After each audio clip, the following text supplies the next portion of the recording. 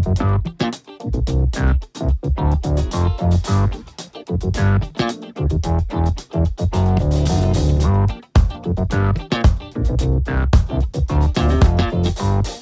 folks, and welcome to the Daily Ratings Podcast. It's a show where each week we'll sit down with Vincent Daly to get his thoughts on the latest movies he's been watching, both older films and new releases.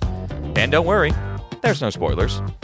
Vince will give a brief review of the movie, share some thoughts, and of course, then rate the film. The daily ratings are always fair, honest, and most importantly, they're consistent. On today's show, Vince will be rating and reviewing Pineapple Express, directed by David Gordon Green. We have newly released Past Lives by Celine Song, Pain Hustlers by David Yates, Five Nights at Freddy's by Emma Tammy, and finally, Killers of the Flower Moon, directed by Martin Scorsese. So it's going to be an awesome show, folks. Stay tuned and enjoy.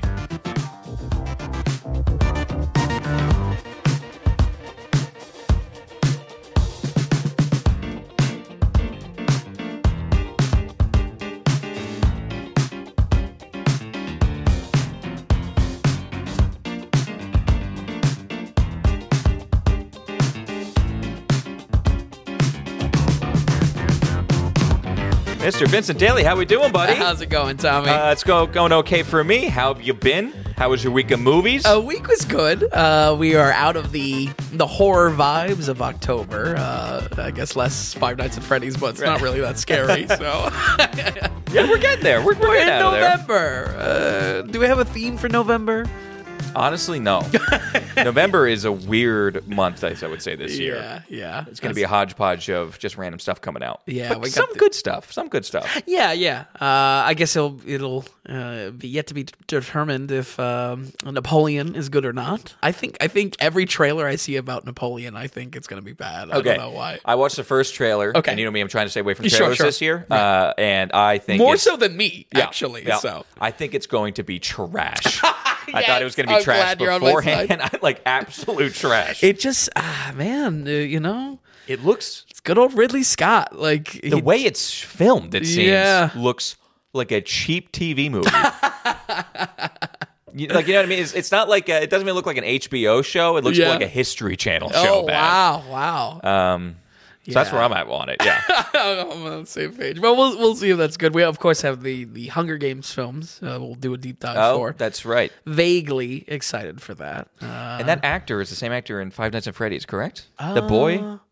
Maybe. I don't know. I don't know. Wait, no. Maybe he's the Maze Runner guy? No, I don't even know. Yes, definitely one of those young adult type of. I get lost with all those guys. Okay, so we have a lot of new releases, which is cool. Yeah. Past Lives is a bit of a question mark for me. I watched Pain Hustlers and Killers of the Flower Moon. Oh, wow. Yes. Talk about different ends of the spectrum. I know. We talked on the phone yesterday, and we went the whole conversation without me. At the very end, you said, "Did you manage to watch anything?" And I was just like, Timidly asking. I watched. I was like, I watched some. Code name. Don't ask me that question. Don't ask. But some big movies here. Five Nights at Freddy's is killing it at the box office. I believe it's the best kind of Blumhouse-related film. Yes. Okay, it is. Yeah. Top Blumhouse opening, and makes sense. I'm actually, for what it's worth, I don't really, enjoy Five Nights at Freddy's as like a brand or a game or anything like that. But it was interesting to do a deep dive into why this popularity is so big, and hopefully I can kind of make sense of it for anyone vastly confused about this. Why is this movie doing so well? So, and then of course Scorsese. I mean, and we got Scorsese on. Yep. I mean, man. Which we will get into. The nerve wracking, the panic to actually have to review a movie from Marty. I was very nervous. So really, I think when I saw the trailer and realizing that at some point on the podcast I was going to have to seriously review a new Marty movie. First thought was, oh great, I have the pleasure of doing this, and the immediate second thought was, Jesus Christ, I have to review a Marty movie. Like, you know what I mean? Well, I watched it too, so don't worry. Yeah. I'll have the two shoes to back you up. Yeah. The two shoes. Okay, so before all that, let's take it back. We are continuing with the Judd Apatow study. This is Pineapple Express from 2008, Rated R, an hour and 51. The crew is together on this one. Everyone knows the name. I think this was a big one. This is kind of like a highlight comedy film. Released the same weekend as Dark Knight. I did not know that. I didn't know that at wild? all. Yeah. Oh my gosh. Would you like talk about, suicide? I mean, but the funny thing is, it created its own name for himself. Yeah, absolutely. Even of the noise that was Dark Knight. Sure. Yeah. Okay, let's get into it right away. How was it? Well, Pineapple Express was a good reset. Folks, after a brief horror hiatus, we are back again with the Judd Apatow writing study. And with him playing third fiddle alongside the writing duo of Seth Rogen and longtime collaborator Evan Goldberg. This coming only 1 year after the millennial classic Superbad in 2007 with Goldberg and Rogen. Like I mentioned in the new Exorcist review, this is directed by David Gordon Green with him pulling his favorite collaborator, Danny McBride. Mm-hmm. And I think Pineapple Express stands out even among a very star-studded comedy cast in all of these Apatow movies, as all this kind of talent represents a perfect funnel for the era of comedy, which I think will only be slightly outdone in 2013's This Is the End, where these names and more will come together again and actually be self-referential in their kind of positions in Hollywood. Yeah, and I feel like that movie, too, I think it's a bit of a closing of the book, or maybe a starting of a new chapter of kind of that genre of film, totally on the decline, kind of. Sure. As far as just being made. Mm-hmm. And then also a little bit of, then they go off and do their own things a little bit. Yeah, absolutely. And also a break away from Franco, of course, and Seth Rogen. Yep. So that definitely, we are covering this as the end? No. Okay, more so just brought it up that you don't see this pact of this type of cast again until that. Okay, gotcha. Yeah.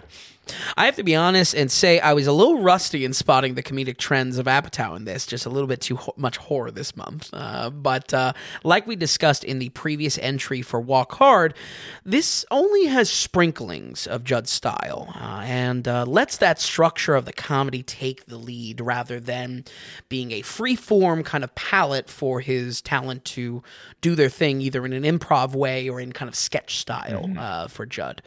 That structure for Pineapple Express is, of course, a stoner comedy and has a right spot in the Hall of Fame for these type of movies. This is mostly because its peer films, aren't exactly known for quality. Examples of this subgenre are, of course, 1978's Up in Smoke with Cheech and Chong, 1998's Half Baked with why can't I think of his name? With Chappelle. And even a Comedy Central classic, 2001's How High with some Wu-Tang Clan members. All not super great movies. I mean, maybe, definitely falls into a guilty pleasure, but not super great on their own. Surprisingly, though, that the through line between all of these movies is not weed.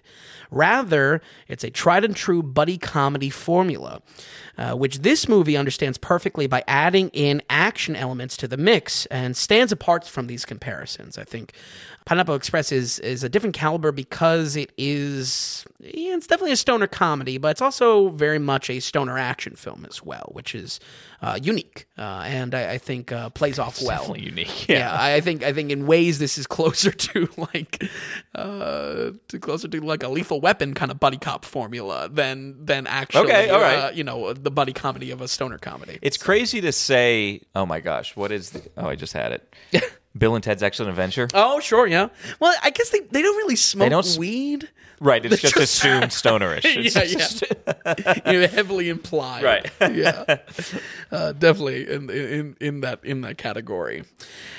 To quote James Franco, though, in this, Pineapple Express refers to the dopest dope you've ever smoked, and this one-of-a-kind weed is a unicorn compared to your average dime bag, and becomes an unlucky mark for Seth Rogen when he witnesses a murder scene.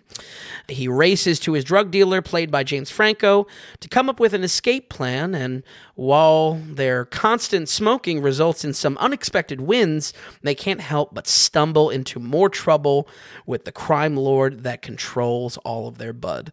I think the main area you can see Apatow's involvement is in how clever the story is, even within this stoner comedy formula, which by no means is clever. Right. I feel like the scrambling paranoia that comes along with this is twisted into an action movie where characters are rightfully looking over their shoulders, not knowing how much shit they've stepped into. But that really does play to maybe some bad weed or maybe being too high and you're now losing your cool. So when it comes down to that, I think there's, like Walk Hard, there is that structure is helping the comedy quite a bit, much more than what I would say we felt in Knocked Up, we felt in 40-Year-Old Version. Yeah. Yeah. So it's hard because both of these entries, I don't feel are great representatives of Apatow. So I am excited to kind of wrap things up with Funny People, which definitely more feels like his brand. Kind of back up to him, yeah. Yeah, back up to his main idea to it. But at the same time, there is a lot of, I mean, it sounds silly, but there's a lot of intelligent thought around making this true to kind of a stoner action film in what it's concept, what it's gunning for, basically. And in that chaoticness, I mean, that's magic for this group of guys making the film and just making it a joy to watch and sit back. Yeah, absolutely. In the chaotic moments, it's when comedy can kind of just... I think that's when they're best at riffing during those moments, and you get genuinely good laughs in those moments. Absolutely.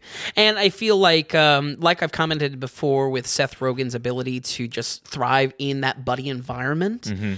My only thought is that maybe this would have been more appropriate if we did a Rogen Goldberg writing study coming off of Superbad, because this just feels like Superbad more so than 40-Year-Old Virgin or Knocked Up. Yeah. So, half-baked ideas Rogen and Franco are constantly coming up with in their smoke sessions are ironically 100% on point, as the dealers are right on their tail.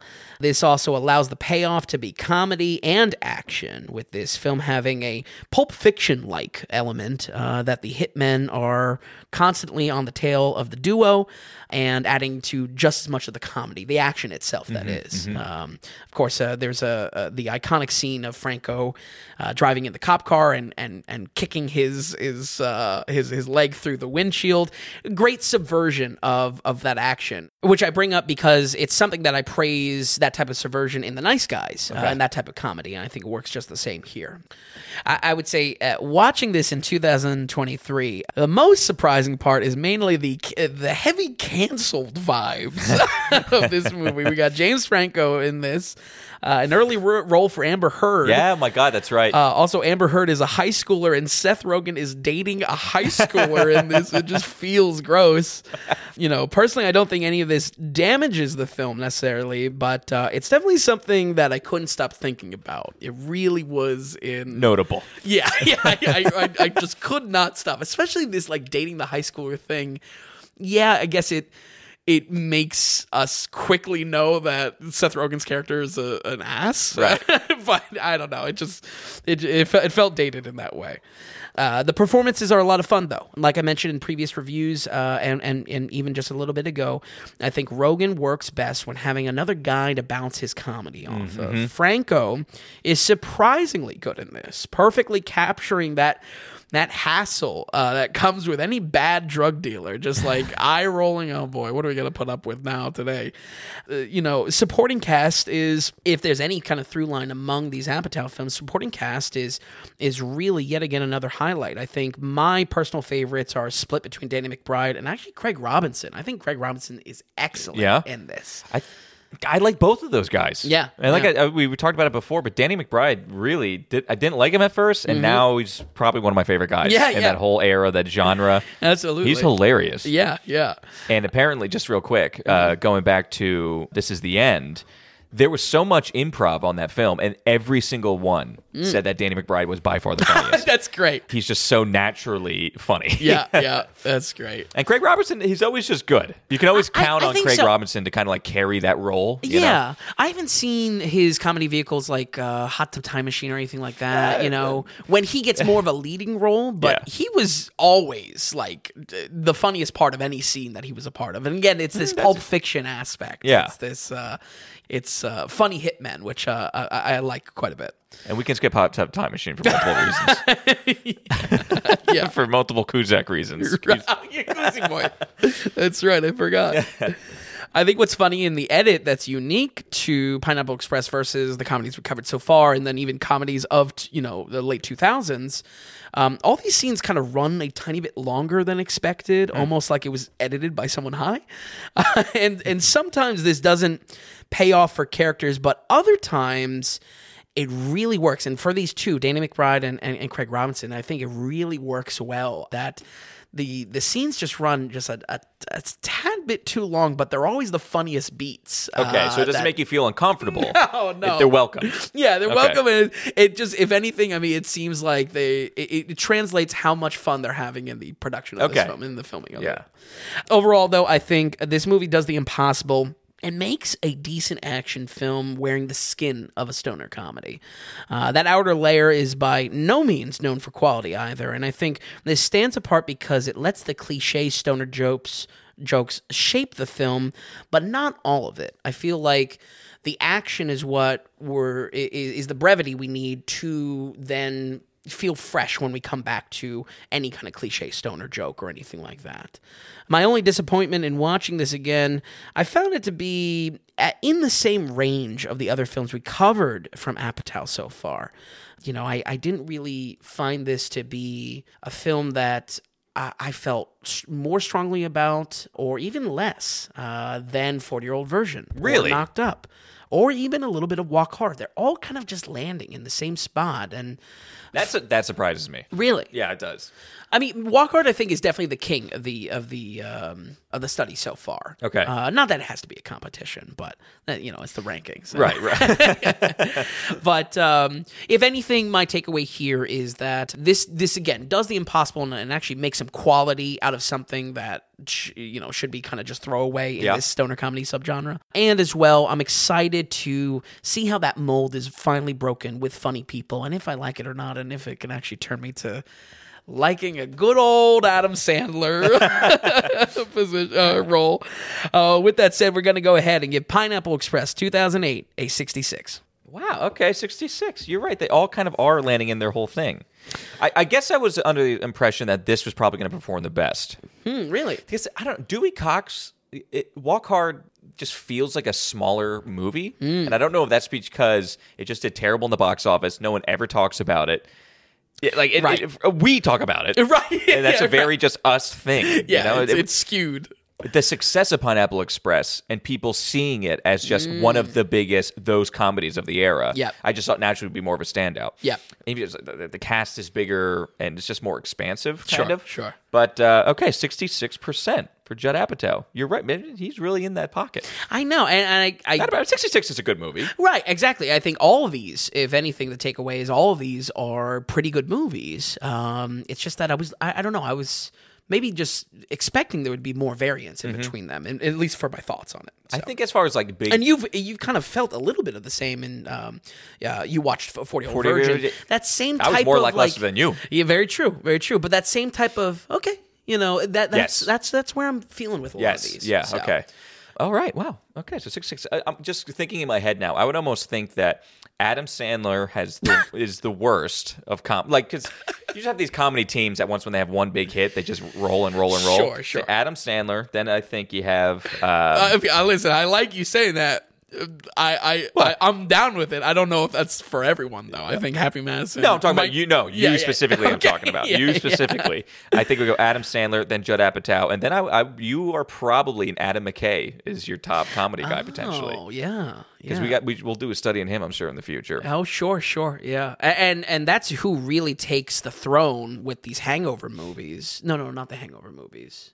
The Will Ferrell. Yes, that's more appropriate. The Will Ferrell Anchorman type of stuff. Anchorman, Talladega. Yeah. And then, of course, he's doing the different stuff with Big Short and Vice. Yeah. But anyway, okay, so that's that. 66% for Pineapple Express. Now, before we move on, Is Past Lives in theaters? No, the release is weird. It came out, I think, around March this year for a wide release. A24, I believe, picked it up at that point. It is, I mean... I called it a new release in the beginning. Yeah, I mean, not a new release, but I would consider it new release in the sense that this was going to be probably part of like a catch-up episode for me for 2023. Okay, so screw it. We'll put in a new release. So real quick, we want to remind people that we're going off for the value for value model here, folks. So basically, the point is, Vin and I, every week, we host the podcast, we run the website, things like that.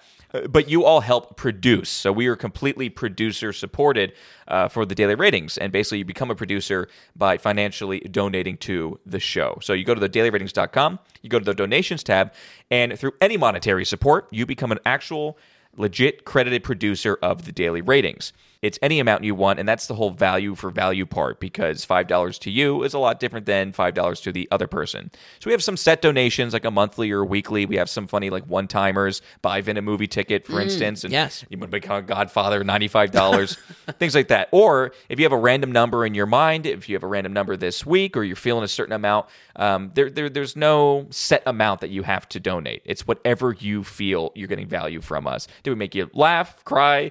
Are you liking it, hating it for whatever reason? The cool thing is when you donate, you can write it a note to us. And this part of the podcast right here, this is when we're going to actually read it. Whatever you write, whether it be critiques, comments, questions, we're going to address it here right now. So it's kind of cool. You know, you're showing the value you're getting, and also we're going to take time to listen to what you have to say, essentially. It's a through line to you. So again, it's dailyratings.com. Go to the donations tab, and you can become a producer today. We thank you all so much who have produced. We hope so many of you will in the future. All right, with that, Finn, let's keep it going. Sure. We are in... you're going to have to set this up a little bit, because like I said, I just called it a question mark because knew nothing about it. Yeah. But this is called Past Lives. It's directed by Celine Song, and this is a Korean movie? It is. I think it's a domestic movie as far as A24 producing it, but okay, so a very Korean story and a very Korean cast as well. Okay. Past Live is a semi-new release still, coming out earlier this year, and it landed on my list and was originally going to be part of, a catch-up episode for 2023 that I'm still kind of kicking around. But actually, that list was growing larger than 5 movies. Right. So I figured, while on my time away, I was mostly working on a new Secret Special project, but I needed to, cover some ground on this week movies. And Tom knows how much of a scramble it was. Yeah. But I was really happy I did, because Past Lives is a special little movie, and I had a really wonderful time with it. This is outside A24's primary horror comfort zone, and even further, this pushes into being a very Korean-heavy script, concept, experience, and cast. This comes from first-time writer-director Celine Song, and serves as a very personal-feeling film. That's not something I bring up too much because, in the process of making a movie, a lot gets lost in translation. But I want to bring it up as an early praise because, as we always talk about, writer-directors, a talent to pay attention to for how in charge of the vision of their art they are. And I would say that comes through. Song is a powerful voice coming out of the gate, being able to create something so personal and something so intimate, emotionally speaking, with this film. The movie is authentic to a Korean experience in a way that no other director could touch. And turns out that is very important to the story and why this movie works so well. Past Lives does the impossible and tries to tell a pure romance. To be honest, I don't know if it's I was walking into this thing thinking it was a romance, knowing a little bit from the trailer and it being on my radar. But it really isn't a romance at all. I think that's the trick and the depth of the film.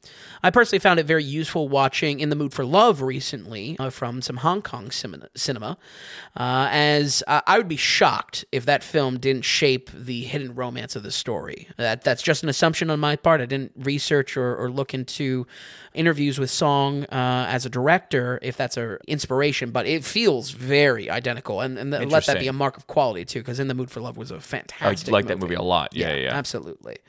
We follow Nora, played by Greta Lee, a Korean girl that immigrates with her family to Canada at a young age from Korea.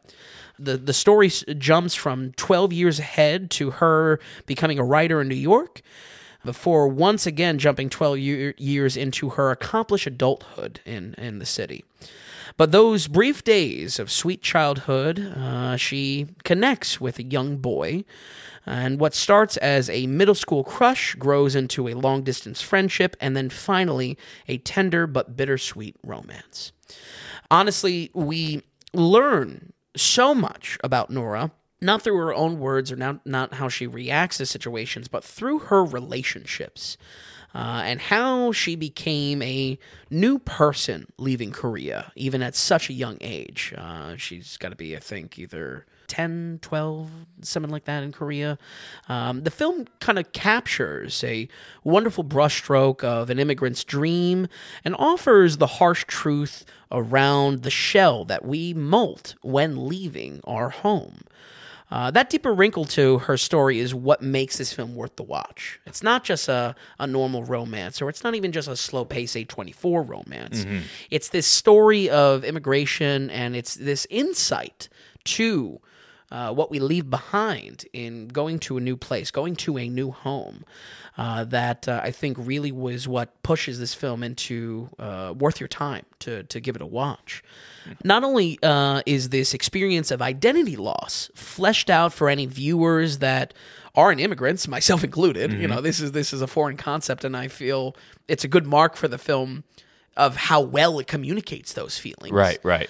But in addition, there is a meaningful story that has something to say about it. I feel like there's degrees of where this film won me over. It's not just a romance. It has some insight into this experience of immigrating, and on top of that, I feel like it had something meaningful to say about it, rather than just presenting it as a theme for our characters. Yeah, and it doesn't seem, if you're talking about it this highly, I feel like maybe in not so great hands, it can seem extremely, what we always talk about is fish out of water stuff. Sure. And maybe not jokes, but just cliche things that you can almost assume that one would write. But it seems more personal and much more just real almost. Absolutely. Yeah. So much so that I think Nora's character has a mother that's a director that maybe echoes some experiences of the writer-director song.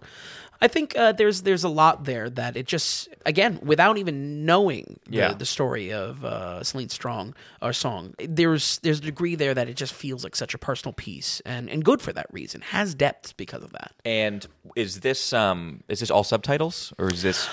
No, not all subtitles. Heavy subtitles, though. Okay. The reason why I asked is because then now you have so much has to be conveyed through body language as well, just as like American viewers. Yeah, and that's also impressive. Yeah, you know? And I think it's a good thing that you bring up, because it's tough. Not only any audience member might not have these experiences, but there's also a different way relationships are handled coming from Korea. Right. Her relationship with her mother, her relationship with this childhood love interest. It's different. It's reserved. And in that way is where my comparison for In the Mood Love comes into play, that it's very distinctly a Asian kind of romance, and how it unfolds, and you know, what the tenderness that comes with that. And almost more shocking, so I don't really like this actress too much either. Oh, really? So she plays... Where's she from? Well, in the morning show. She's more of okay. for season 2 and 3. Uh-huh. And I never really found her acting all that well. Oh, okay. I don't think she was very good at acting. Maybe I think she's also in the wrong part. Also, who she has to who she's up against in every scene too is just much more of an aggressive character than what I've never she's seen the morning show, so I really don't know. So I really don't love the character, and I don't think her acting is all that great. So it's very surprising to hear. Yeah, and cool. That's cool. I think maybe that's again a payoff for how personal this is. That right. I have no doubt that maybe Greta Lee is taking notes from the director directly in maybe a shared experience of coming to Canada is what the story is, but ultimately coming to the West, I feel like. A fair warning, just being honest about the film, is that the A24-ness is clocked up here. This movie is very slow. It achieves a good tone, atmosphere, and mood that is worth the pacing being a crawl. But it is a crawl. It is a crawl. Let's not get it twisted. It's a crawl. Yeah. There really isn't anything bombastic in the drama. The film is for me, it was kind of comprised of little paper cuts of emotion that kind of build slowly and get to you. I also think the pacing feels appropriate for how the soundtrack sets the tone. In a lot of ways, it reminded me of Marcel the Shell. The score in many ways, where it just fits so perfectly to the mood of our characters. Soft synths, bells, atmospheric music almost. I was half expecting to look and maybe see Disaster Piece again. It's not the case here, but once again, just a perfect match that I think.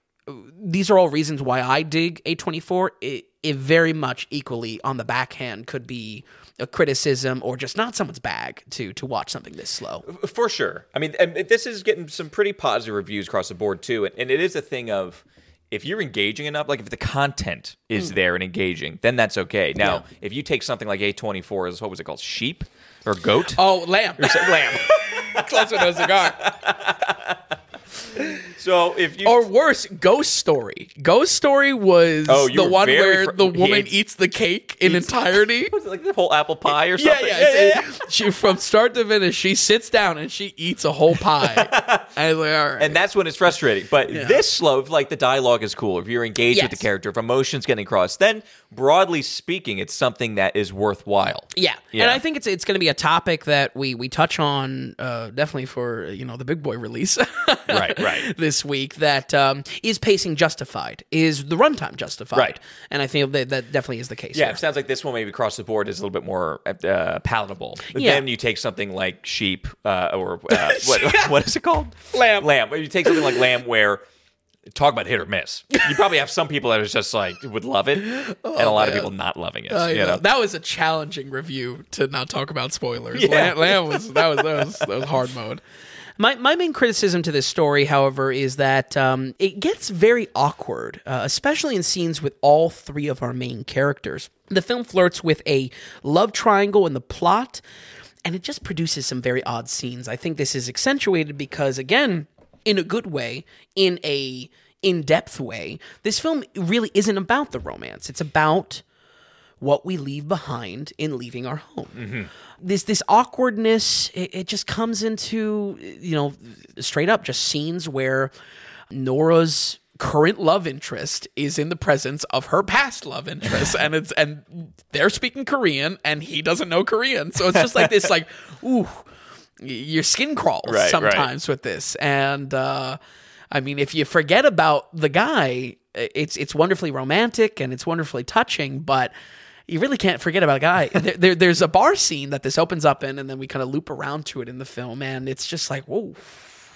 How about you take a hike? I don't know, pull the car around. It hits that hard? It's just pull the car around. The poor guy. And when it comes down to how that awkwardness is amplified, is just that it's such a Korean story, Korean experience. Yeah, this writer, New York Jewish character, just he can't compete. He's just not on that level, and the story definitely makes note of that. But I feel like that is my main critique, is that I'm happy that the romance really isn't the point of the film, but if it was the point of the film, these awkward moments would kill it a lot more for me. Okay. I was jumping out of my skin a little bit. Folks, it has been a secret responsibility of mine as a movie critic, or a starting, blossoming movie critic, to announce when something made me cry. The first time on the podcast was last year with Blonde, which was just a assault. I think I was just crying because I wanted to be done. And now, secondly, we have this here with Past Lives, mostly holding it together on the plane. Wow, on a plane too. Yeah. They say emotions get high up there. I know. Did you hear? We'll get into it. I'll talk about it later. But anyways, very excited to see more from this director. As if Song can continue to capture such a vulnerability in her films, she will be a standout voice in cinema, and one I'm very excited to see. We're going to go ahead and give Past Lives a 73. 73. Okay. I was maybe thinking it would hit a little bit harder, but I guess for the simplicity of the story, or just kind of. Yeah, and I think 73 also balances not taking away any of the praise, but a little bit of the boring aspects, Right. a little bit of the A24, and again, a little bit of this awkwardness in this, odd man out. It really affected you, huh? It's just, anyone that watches the film, you will experience the same. And it's just like, oh man, my guy. You're tearing up. It's for the guy. Yeah, my boy can't compete. He's out. He's out. All right, so 73, but a very positive 73 in Oh, a lot of ways. Absolutely. And it definitely represents what a 70 should be in the sense that make some time to watch it. It's worth it. yeah, I mean, this came out of left field. I mean, I didn't Yeah. hear about it. I don't think a lot of other people heard about it. Yeah, it was sometime in March, I want to say, it came out. But like you said a little bit earlier, getting a lot of hype. Yeah. Almost universal praise. Okay, excellent. So Celine's song as well. She doesn't have really anything up and coming. I can only imagine, like, this is going to lift her up a lot. Yeah. There's going to be people going after her probably a decent amount of Sure. money. So And I think the challenge there is how do you make something this vulnerable again? or pivot. Sure. Because how do you make? I mean, it sounds like this is a personal story from her. Yeah. So how do you pivot? I'm sure she has all kinds of ideas or routes she wants to go. That's interesting, but Yeah. that's good that she's cool. This whole thing reminds me of first-time director, first-time writer, personal story.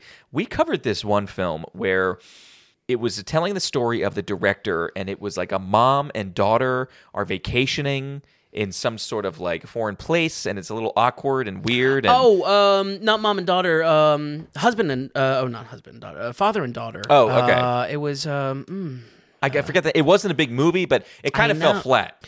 A24 as well. It's After Sun. Oh, okay. Oh, Yeah, wow.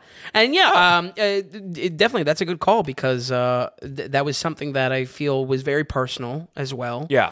Telling that kind of story, and I think my main thing there was just kind of. I don't think the payoff was there. I think for the time and the boring road it took you on, it was not worth it in the end. Right.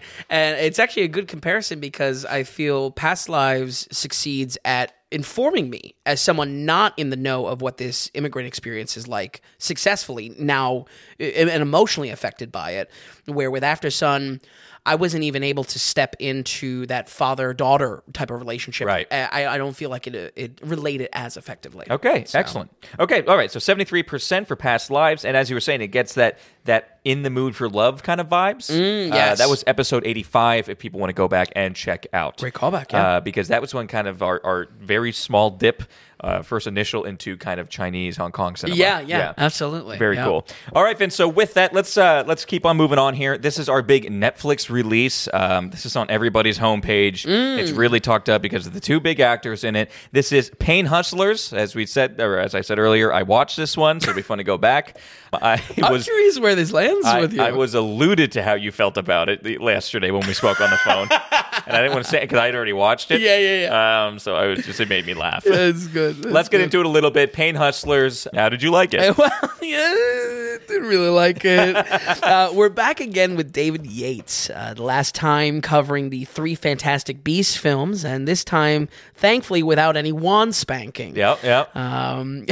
While this film couldn't be farther from a world of magic, its true story approach feels very cookie cutter. I would say if there's one thing I need to make clear about this film is that it is a imitator in style, in structure of the true story, in acting performances, and so generic, in fact, that this movie tips from being kind of, acceptable Netflix fodder to something that I really just didn't think was worth the time for a watch. I don't want to give away the goat on the Tommy Two Shoes, but did you feel satisfied with this movie? No. Okay. No, the funny thing, you said copycat vibes. Yeah. This wishes it was a copycat. Oh. It was aspiring to be a copycat Yeah, and failed yeah. completely. Yeah. There was moments where I'm just like, okay, it's finally picking up a little bit here. It's this. It felt like a small movie trying to be a big movie in like 3 different directions. Sure, yes. Failing at all directions. Yes.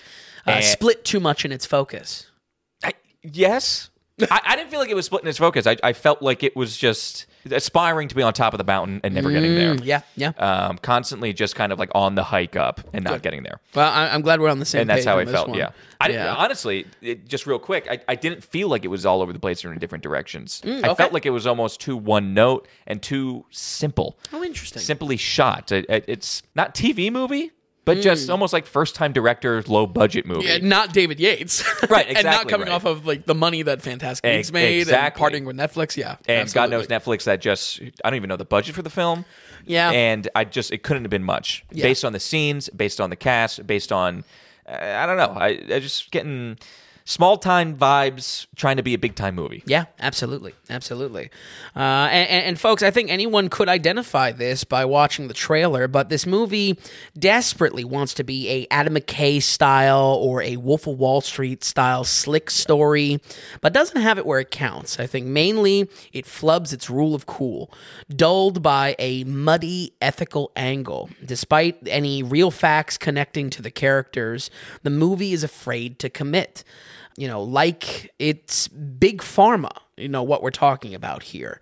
Everyone knows it's scummy shit. I wish the movie just leaned into it more. Instead, it's constantly concerned with Emily Blunt's character portrayal and kind of, again, losing its own appeal in this, trying to make sure that at least our main character is ethical, or we see that there's a speckle of good person in there. And that's where I'd actually would say it's trying to be in different angles, or definitely, like you said, muddy, because they're trying to split the baby with her character big time. And I will say it is a bit of a flip-flop, and I would say going in different directions on that for sure. Yeah.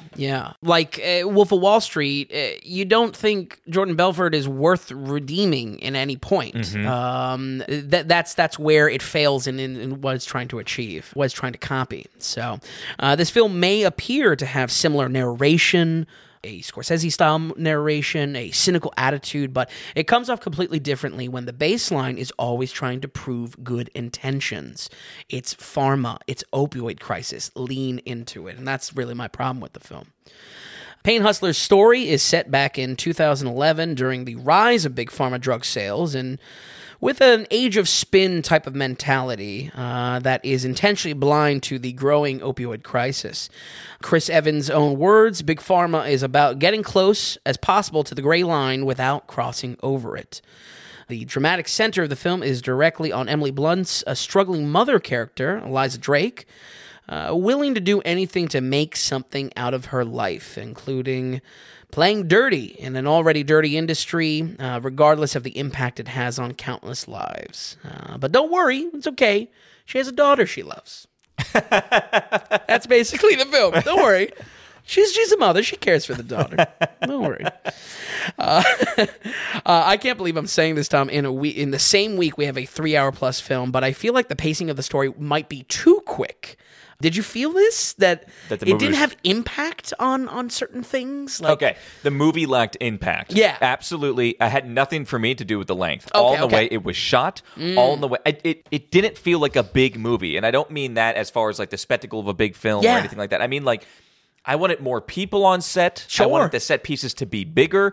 It seemed like, I think this is the first time I'm saying this, but it felt more like a COVID movie. And I know we're way out of that. This was definitely not a COVID movie when it was shot, but it felt like that. Right, especially when they're in like the parking lot of that strip mall and whatnot. Just everything seemed smaller scale. Yeah. So when you say, was the pacing too, how did you put it? Too quick. I felt it was too quick to the punch on a lot of these things. Yes, it fell flat or wasn't quite getting there. Yeah, I didn't feel like I didn't feel like the movie was moving too fast. I want to say that. I didn't feel like it was moving too fast. It was moving at a too inconsequential way. Didn't have the impact with it. Right. So to me, it didn't feel slow. It didn't feel fast. It just felt blah. Yeah, I'm 100% right Almost there with you. every scene wasn't hitting, and just this feeling. It was just not selling it. It wasn't selling it. Especially in the drama of her being this single mother and doing everything she can for her daughter. Like, her daughter suffers from seizures that kind of come out of nowhere. There is no dialogue or under theme of it maybe being connected to the troublesome drug sales that she does. Sure. I feel like that was a drop ball on this. It was a feeling that I had of every character not hitting their mark. Yeah. Chris Evans is trying to be a character. He's not getting there.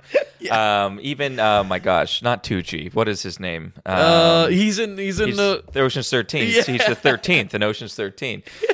Andy Garcia. Yes, that's so right. Even Andy Garcia trying to be a character, not fully hitting the marks. Yeah. Emily Blunt was good. She looks great in the film. Sure. Even she wasn't hitting exactly how she wanted to. When she's, in a way, supposed to also share a Leo character of Wolf of Wall Street. Right, just like Chris Evans is supposed to be Leo in Wolf of Wall Street a little bit and not selling it. The accents, I felt, were all over the place. Oh, for and sure. Not Especially being held. with Evans. Oh, Evans, man. and Emily Blunt, it's like, okay, are you going for a basic American accent, or are you picking up a Florida dialect that I've never heard in my life? Right. So, and no one was being the character that they were clearly supposed to be, and it was just kind of frustrating. Yeah. And that's what it felt like, a smaller, lower budget, kind of unaccomplished film. Yeah.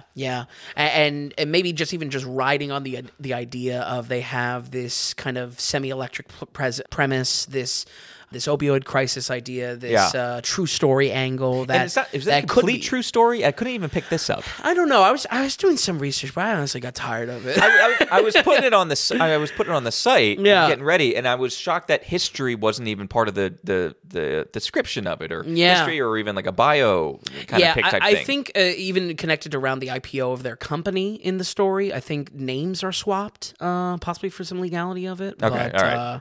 But yeah, that's where in my summary it's kind of inspired by Big Pharma at this time, and then also opioid crisis. So.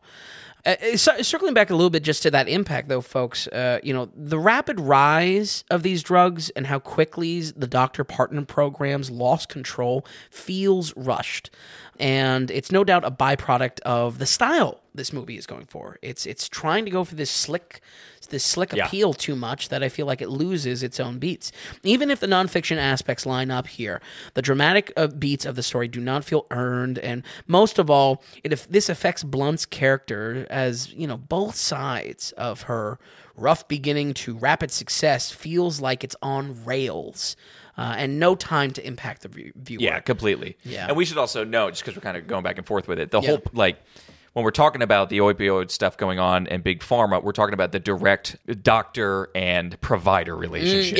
Yes. And trying to get more and more doctors to write the scripts. Yeah, very specifically Big Pharma sales. Right. And the sales floor is where really this Wolf of Wall Street comes into play. Yeah. Oh, pushing the numbers, got to sell more type deal. Just terrible people. But that's really what the film is telling on the Big Pharma. Because Big Pharma, you can go in so many different directions. Sure. Yeah, fair enough. Absolutely. But yeah, it's very much focused on that pharma-doctor relationship. Yeah, absolutely. And to your point with Emily Blunt, it's being on rails is a great way to put it. Yeah. When you want the film to be a chaotic film. Yeah. You want it to move almost at a weird pace, or let the characters run a little bit wild. Yeah. Because when Chris Evans is running wild, it's like, he's not doing it. Right. Yeah, there's even a scene like he just does a line of coke out of nowhere of in the back room. I was just like, we didn't establish he has a coke habit. He just does it now. On that note, I really hate to say it, but post MCU Chris Evans disappoints yet again here. That floppy accent work, the sales bravado, it brings nothing original to the character.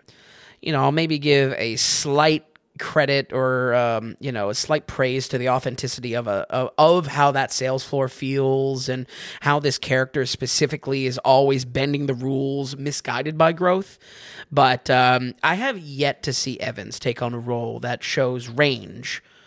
Maybe something like Snowpiercer. Not even saying it's a huge role for him, but he's fallen completely backwards into his pre-MCU experience of just average dickhead in these roles. Yeah. When you make the comment of post-MCU Chris Evans, it's just like, was he good at pre-MCU Chris Evans good? Well, I guess, I go back to Snowpiercer, that I was like, I said to myself, wow, he's trying to do something different than, in the midst of the Captain America vibes. Pre that, though, he's just always been a dickhead. We look at Gray Man, we look at this. He's just back in that dickhead role. I forgot about the Gray Man. Yeah, I wanted progression to him. I don't think we're gonna get it. Yeah, I don't think so either. Not impressed by him. I'm definitely trying to give him a shot, but yeah, this is not looking good. His accent was bad. Yeah, it's just bad. It's all over the place. Right. That's about all my thoughts, though. I feel the movie fumbles what is a dynamite premise. Grifters and the opioid crisis is something that sounds perfect for a movie, and even sounds exciting to be on streaming, where potentially it could punch even harder without any concerns of, how many people are actually filling seats. But when the priorities of the story shift to more personal matters, And the film loses mostly everything it has built up for itself. Its style is purely surface level, and to deliver a generic redemption arc that, once again, I just don't find was worth the time watching, we're going to go ahead and give Pain Hustlers a 37. Wow, 37. Yeah. More than acceptable. Yeah. I'll tell you right now, I don't have a Tommy Two Shoes for this. I don't care much at all about this film. I like that simultaneously for Tommy Two Shoes, no shoes, and then no shoes conceptually are two separate. Like shoes haven't existed. Very good, Finn. It's so true. It's so true. The 30s, I just didn't care enough. I got done watching it, and I was just like, oh, okay, all right. I mean, it's just the entire movie. It's just... Yeah. Same feeling, never stopped. All right. For the first 10 minutes to the last 10 minutes, right. Same exact feeling the entire time. Absolutely. So much so that I went back and I double-checked my Reptile review. Just because this hit on such a, Netflix is at it again kind of vibe for me, that I needed to make sure that this was below Reptile, because Reptile honestly wipes the floor with this movie. He wasn't hyped on Reptile. You're right, yeah. Just to let you know. I wasn't really into Reptile either, but yeah. Okay, all right. So that's all right. 37% for Pain Hustlers. Now let's keep it going. We're gonna we'll save Marty for last. Yes. It's the Colossus. We're gonna jump to our good friend Andrew Blum. What's his name? I forget. Patrick Blum. Five Nights at Freddy's, based on a video game. Kind of Blumhouse Productions picked this up a little bit. We discussed in the beginning that this is the most successful opening weekend Blumhouse has had. Period. People who are familiar with the podcast, friends of the show, will know the term Blumhouse schlock. It's used often in almost every single Blumhouse film. And I've had to resist using that phrase so much in this review. So, okay, let's get into it. Five Nights at Freddy's. Does it break the mold? How was it, Vin? Well, yeah. It is a kind of a different beast entirely for a lot of reasons. Blumhouse is here to capitalize on one of the biggest internet phenomena in the last 10 years, and I really do mean one of the biggest. Folks, for those of you not terminally online, you might not be aware just how popular Five Nights at Freddy's is. I was like, what the hell is this? This kiddie horror game. Yeah. The game is a horror game series where you mainly check cameras to keep track of bloodthirsty animatronics in like this nightmarish Chuck E. Cheese. Basically takes that like puppeteering thing. What if there was evil? Almost like a Chucky vibe. Toy but creepy.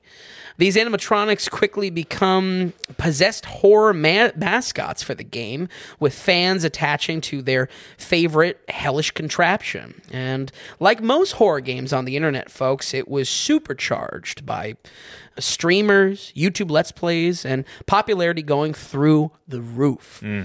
Unlike any other horror game online in the last 10 years, Freddy is a whole different beast, capturing a much larger audience by drip-feeding its larger story and creating a fanaticism online. And I really do mean fanatical. Oh, yeah. Absolutely. And is it cross ages too? There's a little kiddiness to this. Absolutely. Okay, and I would say that's where this movie succeeds in understanding its demographic. This is not for anyone but the 10-year-old that is obsessed with Five Nights at Freddy's. Oh, that's right. Okay. Yeah, so it goes that young. Yeah. Oh, okay. I think it's I don't know. I can't say why Freddy's is so popular with kids, but it just captures it. I think it's probably a cross-section between the reaction type of things. Again, any kind of horror game really goes supercharged online.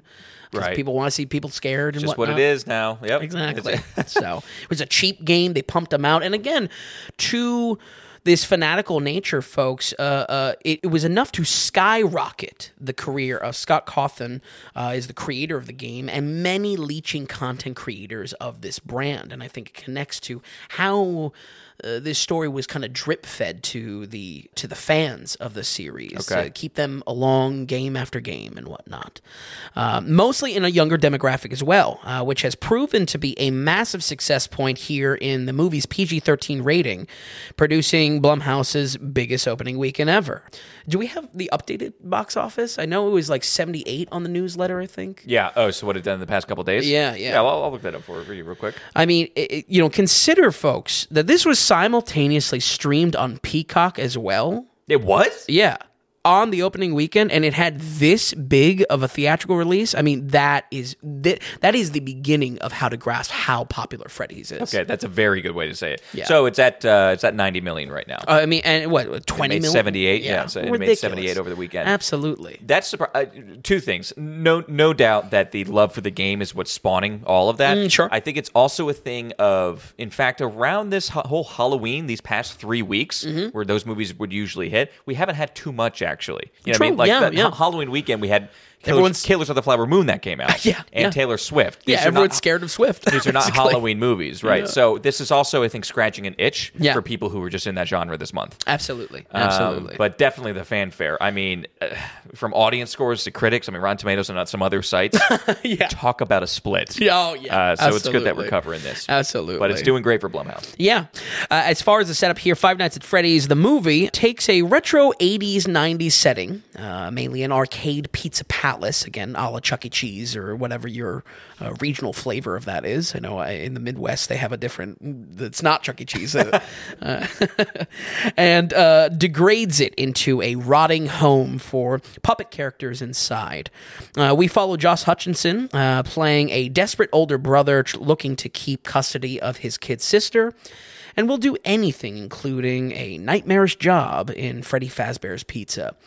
The pizzeria has been linked to missing children, and we discover our main character also has some trauma in his past that strikes a similar nerve. Little do we know, the sister he takes this creepy job for might be the link to finding out what's wrong at Freddy Fazbear's Pizza. I'm so tired of saying Freddy Fazbear's Pizza or Five Nights at Freddy's. It's too much. Folks, in this game, it is about jump scares. It's exclusively jump scares. Okay. So I expected a shit ton of jump scares in a Blumhouse movie. So I kind of was going into it. But shockingly, the movie holds its punches for a good 40 minutes while it builds some tension elsewhere. At no point in the praise that I may give this film am I saying it is the best thing ever. But you have to understand, with things like Smile, things like Megan, things like Exorcist Believer, it's kind of anywhere but up in a lot of scenarios here. The script, I think, succeeds in giving a deeper narrative to the missing children cases right away, something that was only sprinkled across the games from my understanding. And while this understory was certainly key to the fanaticism and this kind of drip-fed aspect earlier to the success of this brand, this being a movie needed something more to go off of. Shifting the focus to being more about these children changes the story significantly and makes it more of a mystery than a scares per minute version, as in its video game counterpart. Yeah. It's more of a kind of a mystery unfolding of where are these missing children going, how does it relate to the pizzeria, versus just constant jump scares like it is in its video game version. Actually building up a story a little bit. Right. Unexpected. Wow. Is that accomplishing anything stellar? No. You got to understand, this is high praise for a Blumhouse film. Yeah. And I think the movie does achieve some interesting things. So, if I'm being honest, a lot peppers the movie with negative marks for me. The script and acting usually produces all the bad spots. There's like this, I want to say intentional. Mm-hmm. I want to say intended for comedy, but characters are very unhinged. It could just be seen as bad acting. I kind of think it's just bad acting. It could be a little tongue-in-cheek. And it could be a little... What do you mean unhinged? Everyone just talks like a psychopath in this. Oh, okay. Everyone talks like they're an American Psycho or something like that. Gotcha, right. And I think part of that could be there. This production team, Scott Cawthon, the creator of the games, is in the writing credit as well. Time. So maybe it's his own flair. I don't know. But mostly everyone is really bad in this. Okay. Except for maybe Matthew Lillard, who slightly strikes a balance of creepy and bad. Also, there's a lot of online love for him coming back, as the old live-action Scooby-Doo films are pretty revered now. He plays old Scoob. What the hell is that character's name? Shaggy. Yeah. Come on. So him coming, I don't know. It's a little bit of a viral having choice. a Lillard renaissance, are we? Unbelievable. Okay. Unbelievable is right. Surprisingly, though, the whole production feels almost a little 90s, which I think is where the movie, believe it or not, pays off a little bit. We get some splashes of comedy that feel out of place, but really does suit the preteen audience this is going after. There's a sequence with the sister character that really nails this home, that, if anything, for a brief moment in the story, we switch entirely from horror, even more to like a Disney vibe, which is... That's not good. You don't want that. Not good, but I think appropriate for what this movie is going after. Yeah, more than anything, this feeling comes from the animatronics being real puppets they made for the movie rather than using CGI.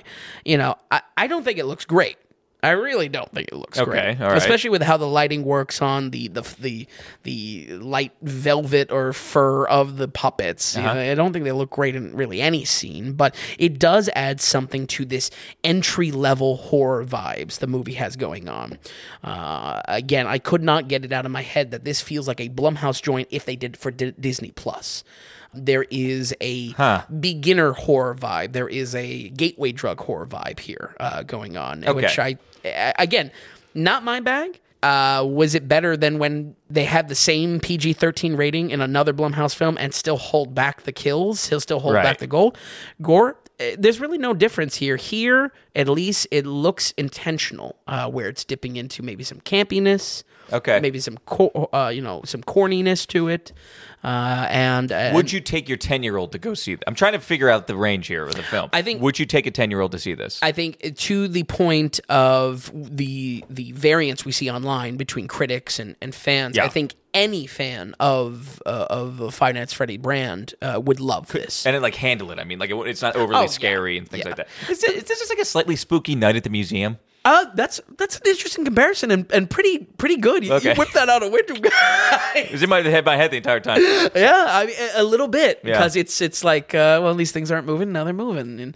And as far as gore and kills, I really do think this strikes maybe not PG, but definitely below the PG-13 rating. Oh, okay, gotcha. I'm trying to just put a finger on it, you know? Yeah, I know. It's tough, especially with how successful it is, how amazingly successful it is. So, but I think somewhere in the middle of that, a Blumhouse for Disney or a creepy Night at the Museum, that's somewhere where this exists. Okay. And folks, that's where I feel this does a half decent job at kind of understanding the balance of being a preteen horror experience and also being a little bit of a shameless fan service film.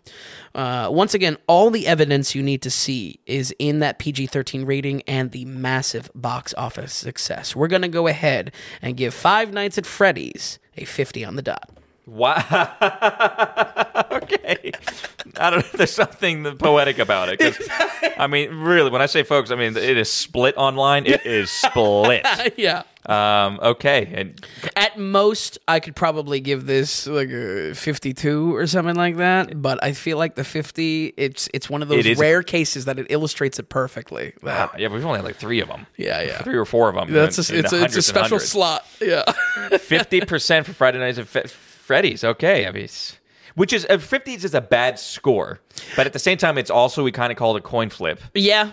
Because just for some people it will hit, for some people it will not. But also, yeah, you liked half of it and you did not like half of it. Yeah, and more importantly, that 50 is supporting a feeling that I had watching the film that said, this kind of is better than the average Blumhouse schlock. I was going to say, if you do the Blumhouse bell curve, this movie's doing all right. It's doing all right. It's right at the bell. Yeah, but there was something there that, I really thought back to Megan a lot, whether it be yeah, the animatronics or a toy aspect of it. And again, similar Chucky vibes that toy equals creepy. Right. When it comes down to it, I was just like, this has more going on for it than everything I can think of come to memory, especially Megan. Okay, all right. 50%, but a positive 50% kind of. A surprise in a way. Yeah, definitely a surprise. You see Blumhouse, you're doomed for the 30s or 40s. Shooting high for Blumhouse. All right, folks, let's just get to it right away now. So, sit down, make sure you go to the bathroom. Actually, that's a great way to kick it off. Did you go pee during this movie? No, I did not. No! I know. Wow. I know. For people who know me, you'd be shocked. I mean, that's the biggest news on the podcast. I didn't have to pee. I was, and so much so, I didn't have to go so much that I wasn't even thinking through half the film. Do I go now? Is something going to happen now? Can I go good. now? It's Killers of the Flower Moon. It's more. This is how we open this movie. Yeah. Did you go pee? Killers of the Flower Moon. Martin Scorsese. It's 3 hours and 26 minutes long. It's rated R. We have a big cast. A different kind of movie for Marty, I would say. Let's get into it right away. We'll ping pong back and forth. Vin, how did you like Killers of the Flower Moon? Well, I'm very happy to say that, again, when I first came across this movie and trailers and whatnot, and there was a gratitude that I get to review a movie from Scorsese, but there was an immediate fear. We shared it. We both talked about it on the podcast, yeah, too. there was a panic that I had in kind of saying, Jesus Christ, I have to review this. And allow me to say, folks, I talk a lot of shit on movies, sometimes because I love a movie, sometimes because I love and expect more from the director. But let's get it straight. My words are nothing compared to the art and effort put into any film, and that goes double for Marty. Luckily here, I have the easy job of saying I really did love this movie. I don't feel like I need to drag it through the mud like I would probably want to do and have to do for The Irishman, if that came out during the podcast or anything like that. Right. So just know it's all love. Any slight at this movie, the amount of consideration that is put into this film is tenfold of any movie that has come out this year. I agree with that. Yeah. And while with the exception, I would say Oppenheimer. No, sure, Yeah. absolutely. That is the big arms race here. I'm curious to hear which side you fall on. Is it Oppenheimer or Killers? So, while I was concerned I would have issues with this movie, I'm really happy to say that it really doesn't disappoint. Killers of the Flower Moon is, I would say, one of the strongest of the year. It has an aspect that it runs so long. Is it fair to even compare to other films? Yes. Every film had this type of runway. Sure, there's plenty of dramatic arcs can be fleshed out and whatnot. But I do think it is one of the strongest of the year. Then. Yeah, I would totally agree with that. It's going to be in the running for sure. Yeah. I wouldn't say. I don't think you have to put it in its own category for the time. Okay. We can talk about that right away as far as just the time and kind of get those. Right. Okay. I was shocked. When the movie ended, I was shocked with how okay I was with the time. Yeah. I walked away from it, and I was just like, I mean, in 3.5 hours, could you cut stuff? Sure, Yeah. obviously. I wasn't angry at any scene being too long. I wasn't sitting there saying, this needs to end, this needs to end. It was really a movie that takes you on a journey, tells a story, and by the end of it, I was so okay. I was shocked with how okay it was with 3 hours, 3 hours and 26. Yep. Andrea thought the exact same thing. We both were just like, totally fine with Yeah, that. good When we were stuff. dreading it at first. I know you were dreading. Oh, yeah. It is just like, oh boy, here we 4 hours at the movie. Yeah. I just remember my experience with The Irishman, that it just destroyed my Thanksgiving that year in 2019. I still like The Irishman. I can't wait to review that on the podcast because we'll go head to head on that one. But I'll just say that right off the bat that I was more than okay with the 3 hours and 26 minutes. I don't know if you heard the news lately that there was a lot of theaters taking it upon themselves to insert an intermission when they feel like it. Marty's not happy about it. The team is not happy about it because the story is meant to be told how it's told. Sure. And breaking it up, for a full intermission type thing, it's a weird thing for a theater to take it upon themselves to do that. Yeah. I didn't have that in mind, but really, folks, it's not that it's an unbelievably fast-paced movie, but it's paced so well where you are along for the ride, and as far as I'm concerned, totally okay with it. Yeah. And different than like just a bunch of, or like binging 4 hours of a TV show. I think it's different. It very much is deserving of being a movie. It is its own piece. Yeah, exactly. Where I think my only comparison would be like the Snyder Cut for Justice League, or even that re-edit of Hateful Eight for Tarantino. There are... Those feel like just kind of TV or streamable type of content, where this was very clearly just a movie, which is good and deserving of that. So, I'll say this: I like the long run time of The Irishman as well. The head-to-head. See, I'm the one that gets hurt though, because I have to shit on one of my favorite directors by doing so I never want to do the Irishman. Well, yeah. I think what impresses me most of all about this film is its production. I'm a big fan of CBS Sunday Morning. They had some great coverage on the authenticity of this film and making it. Mainly steps that were taken to tell the story with respect to the Osage Nation, including extensive casting decisions and constant fact-checking of the true story. But not once does this film blare in your face its nonfiction roots. The power comes from a feeling of realism. Unlike Pain Hustlers, where it's just like true story. Can you believe this happened? You know, this is just, it's kind of confident in its realism. Yeah. I think this pays off a lot with Lily Gladstone playing our female lead Molly, alongside with pretty much any of the language work done in the film. That is going to lead me to my biggest praise. I think one of the most notable aspects here is Robert De Niro learning the full Osage language, and might be an all-time performance for him. Okay.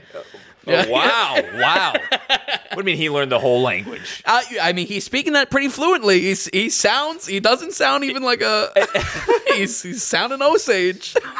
I wanted to laugh as soon as he's pretty early in the movie. Yeah. They bring it out right away. Yep. And when he's doing it, he's kind of like whispering it to somebody. I wanted to laugh, honestly. Right. I wasn't impressed. I wasn't impressed. Throughout the film, then it's just like he did learn, and he learned the dialect a little bit. It was kind of impressive. Where like Leo is always whispering it, like he didn't have that down.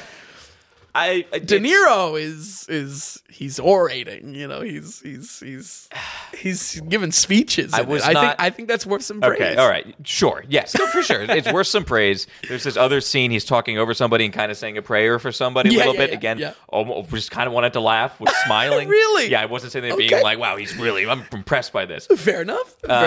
I'm not. I liked his performance. Okay. I wasn't blown away by his performance. Really? Yeah, I really feel that way. Okay. I think that's surprising, just because I feel like his menacingness in this film was so realistic. So did you like him as a villain? Essentially, he is the antagonist. Yes. Okay, here. I liked him as the villain. Let me just say this, and I can kind of almost say the same thing for Leo as well. Very much how we were talking about being on the rails or having to be on rails. His runway to act was very much on rails. And I don't say that in a bad way. I'm saying he's just playing a very certain character. Yep. And he's not given the chance to have range. Because that's not his job. Sure. His job is to be this one guy in this one way. And he was very much this one guy in the very same one way. Yeah.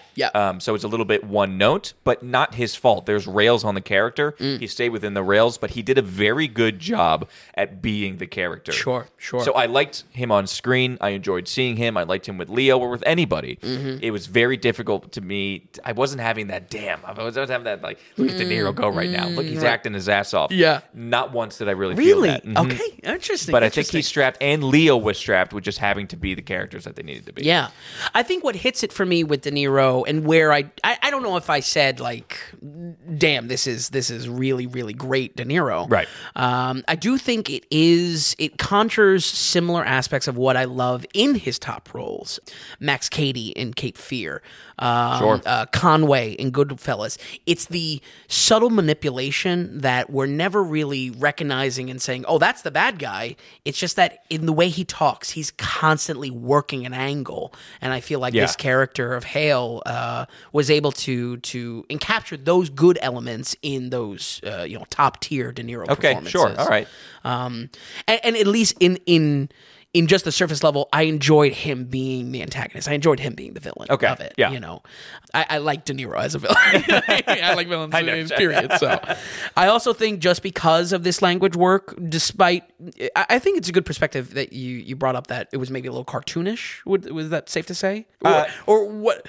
How would you like to put this making you laugh aspect? Because it's just De Niro. Because De Niro has almost become a meme of himself. For the past 20 years, he's had his other revenues of money, you know what I mean? And almost taking up roles so he could pay for his restaurants and this and that. Like, we haven't, like, De Niro was one of, oftentimes considered the best actor for like decades. Yeah. Like over 2 decades. Yeah. And I didn't grow up with that De Niro. I grew up with De Niro with, like I said, was almost a meme of himself. And you could almost starting with like Meet the Parents. Analyze this. And so now you see this. It's a big time movie because it's not just a massive film and the story, and it's Leo and him together finally on film together. He wasn't. I don't know. Him breaking out in Osage language. It made you laugh. It made me laugh because I wasn't seeing the character do it. I was seeing Robert De Niro do it. Fair enough. You know what I mean? And again, and I don't want to. It's going to sound like I'm shitting. I'm going to be shitting on this movie a little bit. I might be a little bit in ways, but in no way am I saying the performances are bad or they could have really done much better. Right, that's exactly how I opened it up. I mean, Yeah. it comes from love. It comes from that the potential of this film is massive, maybe even greater than itself. And it's just, yes. And I'll just, not to keep on repeating myself, because I can say this across the board with a lot of things with this film, but these two main actors in general, the character is on rails, so that therefore they had to be. Yeah. Take The Revenant, which is one of my favorite movies. Sure. A lot of people say Leo got the Oscar for that performance when he should have got it for Wolf of Wall Street. Because The Revenant, he's not doing too much because oftentimes his throat is like slit and he can't even talk. Yeah. You know what I mean? So that character is hindered by the ability where the character is just hindered. Yeah. And Leo can only be so Leo in it. Sure. I feel the same way in this film. Interesting. About both these characters. Interesting. I guess my last note with De Niro before moving on is, do you think, maybe even in that same thing of, we're just going to give it to Leo because he's earned it, do you think this is a late era Oscar win for Best Supporting in De Niro's favor? Yes. In a way. Okay. For multiple reasons. From the language angle to... I'd say 3 reasons. Yeah? Yeah. 1, because it's Robert De Niro. Sure. 2, because of the length of time on screen. He is such a supporting cast. And oftentimes when it comes to Oscars, the people who have a serious, big supporting cast role, you're already thrown into the probable bin. You know what I mean? There's oftentimes he's in it so much, you could say it's shared big time between him and Leo. Absolutely. So that's 2. 3, it's because, like I said, his performance is quite good at the character he's playing, and with the language, with just the story it is and the heaviness of it. I think he's automatically a contender, and I would say probably in top spot. I think that's a great point with the time on screen. This isn't like a Silence of the Lambs, Hopkins getting it for like a couple minutes. Correct. You know what I mean? We talked about it once before, but in his, in the Kevin Costner, Sean Connery film. Oh, he plays Untouchables. He's in it like barely. He's in like 5 scenes, 4 scenes. Yeah, De Niro playing Capone. Yeah, but I think he was nominated for that. I think he was. Going back to it, it is good, but Right, it's that's what I'm one saying. of those classic cases. And in one of those few cases where you only have 4 seasons, and people are talking about you, and It's you're getting just- Oscar buzz. Yep. With this, he's naturally going to get Oscar buzz Yeah. because, man, when you're in it that long, you look at Kihei Kwan in Everything Everywhere Sure. all at once.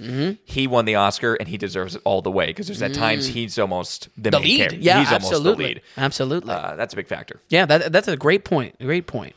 But that's where I was coming into, at least with my praise for De Niro. I think that's great though. That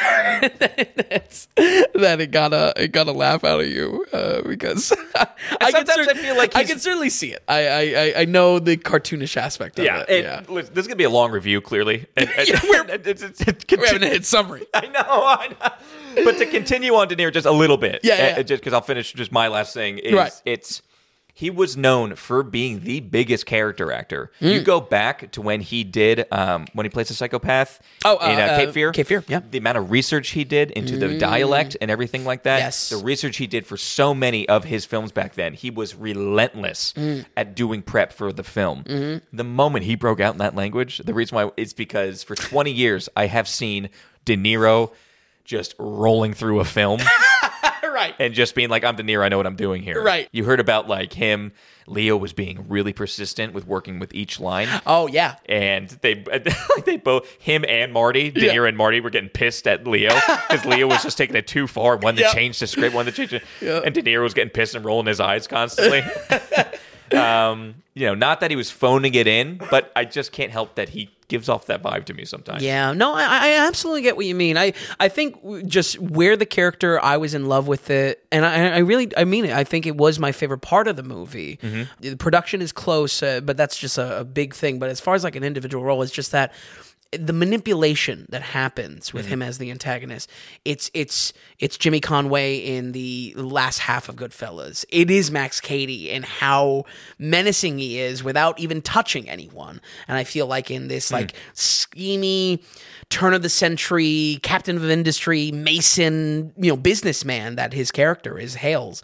It was a villain in yet a new way that still had those aspects of what I love about his villains, And I love that. I love that. Yeah. But yeah,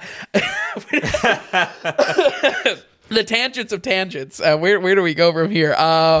This authenticity, once again, I think it pays off in setting the film in this kind of untouched 1920s Oklahoma. This has a unique feel to its setting, but for how much we get to understand about the Osage Nation and the focus being on the town, I would say the main mover of the story is on romance between Ernest and Molly. Leo plays Ernest here, and over a huge runtime, we see him dip in and out of a facade within this town. To Molly, he is a loving husband. To his Uncle Hale, he is a loyal dog.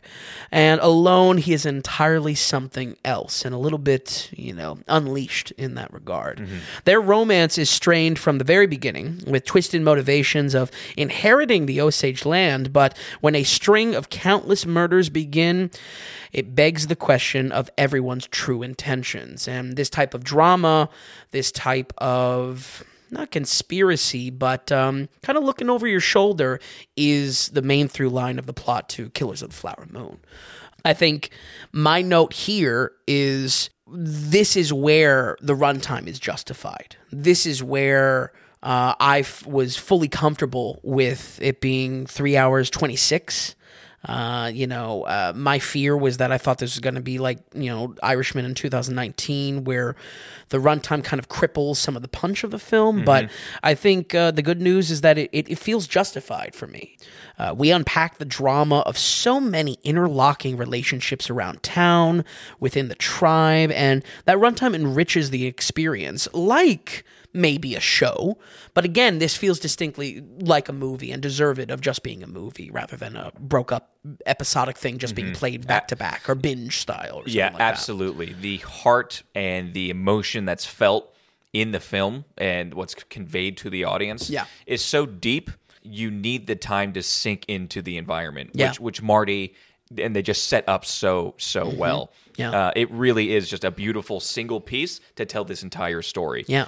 To rush, sure, anyone could come in and probably make the 2 hour and 15-minute movie. Mm-hmm. It would be rushed, and that depth wouldn't be felt at all. Yeah. We really feel like we have been told this story in a true, earnest, proper way. Yeah. And like you said, it's justified.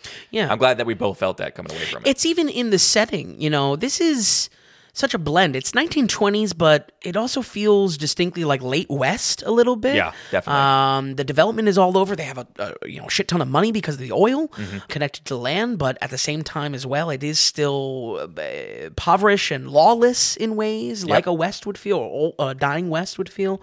And I just feel like our takeaway from the setting couldn't be done with lesser runtime. The slow decline of the tribe requires to unfold gradually, and each killing builds a gravity that lingers the whole movie. It really doesn't go away. And I think that's driven home. If you do watch this, folks, it's important you see the beginning because I feel like it sets the tone as some narration from Molly goes through and kind of not gives away the film, but lets you know that there's a building list of murders that we need to not forget about, because they are very much intended to be forgotten about. Mm-hmm. So I would say it's heartwarming to find out that this soundtrack was done by the great Robbie Robertson, who passed away this year. A longtime friend of Marty, going back to 1978's classic, The Last Waltz. And I would say the music choice is third in line for what I loved about this film. Marty somehow makes blues span across a whole spectrum of moods to fit exactly how he needs them. Again, this 1920s, so like folk and marching songs are used in more upbeat parts to give energy when needed. I mean, I feel like Marty has accomplished something with pairing, and Robinson, with pairing his music like he would in a Goodfellas, like he would in a Wolf of Wall Street, but in this older time period, which is not a factor that I felt with like Gangs of New York or other type of period pieces that Marty has done. And I just hats off to it. I thought this was a phenomenal soundtrack. Okay. Yeah. What'd you think about, I mean, you're the blues man. Yeah. What'd you think about it? It was one of the biggest disappointments I felt with the film. Whoa! In the film. And it could have been partially, I was looking forward to it too much. Oh, okay. I knew this was Robbie Robertson. I knew this was the last film he did. For those of you who don't know, just like Robbie Robertson and the band, he is such an integral part to Martin Scorsese for all of his films going back to the mid-'70s. Even if he's not credited in the music department, or if he's not credited in as the main music done by or something like that, oftentimes he was still always with Marty. Marty would always run things by him. Yep. And officially he was on around 10 or a dozen films officially where he gets the credit for it, kind of. Not only is it special because Robbie died this year. Yes. He did work on the movie entirely, like it was all him. Oh, good. Okay. But also it was very touching and meaningful for Robertson to be a part of this and to do this film, which I know that Marty was aware of, but he grew up on a reservation. His mom was, I think, until like 9 or something like that. Robbie's mom was from a Canadian Native American tribe, I believe. Because all the band is Canadian, right? Or yes, most of them. Yeah. Yes, that's right. So, and I forget what tribe it was with, but very in tune later in like the aughts, in the 2000 aughts kind of, he formed another band and they did some like tribal music. Oh, wow. Tribal based stuff. Okay. So very meaningful to Robbie. Yeah. I was expecting more. I was expecting to be more present. Oftentimes it's just droning in the background. And I don't mean droning as a really bad thing, but it's quiet, it's slow, and because it's a long film, I was naturally expecting it to the music to help it move in a certain way. You felt that? I mean, you just said that you had I kind think of felt it did. that. I wasn't crazy impressed with it. And honestly, one of the main things that I would say about Kill the Irishman is the same thing. Robbie did that music as well. Really? And I felt that soundtrack to be lackluster. Yeah. And again, kind of background music. And there, oftentimes, it's not, it's a pretty quiet movie, this Killers of the Flower Moon. I was expecting a little bit more punch and something I could feel. Something when I'm thinking about a scene or thinking back to this movie, I have that in the back of my head. That's it helps set a mood a little bit. When you think of Nolan or watching Dunkirk or something like that, even just the ticking of that watch is very resonant with the film. You can feel it almost. Absolutely. It has a presence. Big time. Yeah. And with this film, I wasn't getting that. I mean, believe me, I was listening, and when it was something, a constant little drum in the back or something like that, it was there. It was present. You could tell that there was thought to it. I was expecting more variety of genre played, and louder and quicker when I felt like it could have helped. Well, I think with the lack of variety was what I was impressed with it. He uses blues in any type of scene. And, I was expecting more Native American stuff. Really? Okay. Yeah, okay. Definitely. Interesting. And not that drums aren't used. They are used. But still, I was expecting more. I'm fine with the blues stuff. They also have going on the country, like folk, right. Early folk stuff like that. I knew some of the tracks that he plucked from. And I thought it was pretty good deep cuts. And I I expecting more. I didn't think they were deep cuts. Wow. I'm more of a blues guy, you are the blues aficionado. So I'm just like, all right, he's pulling that. All right, okay, He's like, I listened to that 3 years ago. So, very touching for everything around Robertson, what the band means to you and I personally. Yes, absolutely. But it's funny you say it's on third of best for you. I would say third taking away from it. Wow. I guess, if anything, again, I want to stay away from the arms race of this versus our Oppenheimer. I guess with Nolan, it was such a loud movie.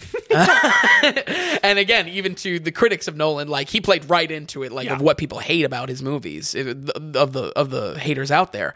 I just felt like this in combination with a fresh style story, and Marty was just able to do something new, and I feel like he was able to do something new with his soundtrack rather than it just being like, oh, it's like Goodfellas, or it's like, oh, it's like any of the trends that Marty set in his career. Yes. I think you'd be shocked if you go back and watch Kill the Irishman again. Or Irishman. Right, Kill the Irishman, different movie.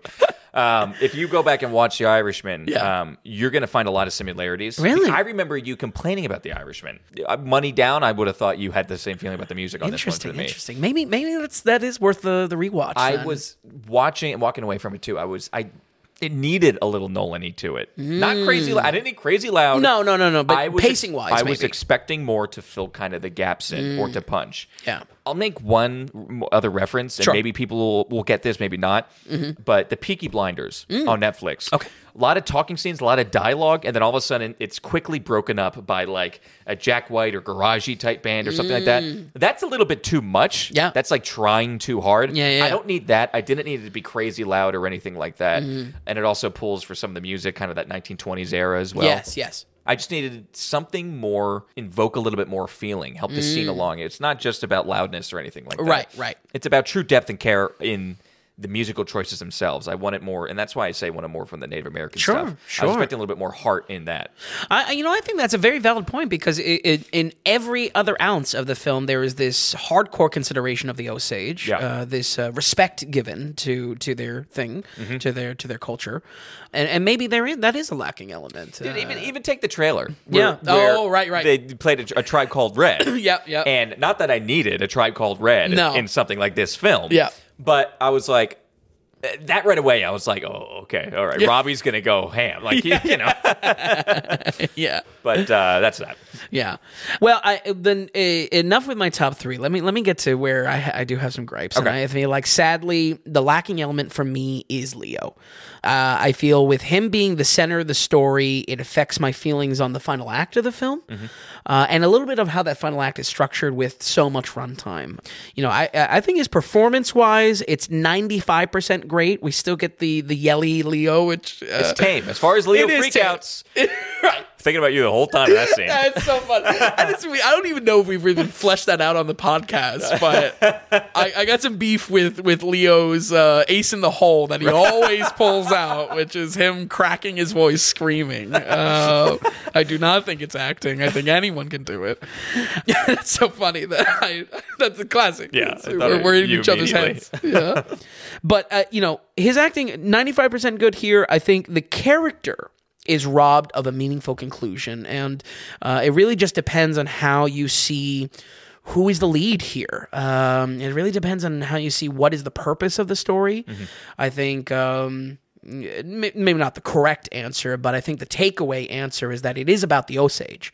It is about the nation of these people and what has been done to them. But Leo is so pronounced as an actor and as a character that the conclusion is just a bit unsatisfying. I just feel like it kind of slips at the end.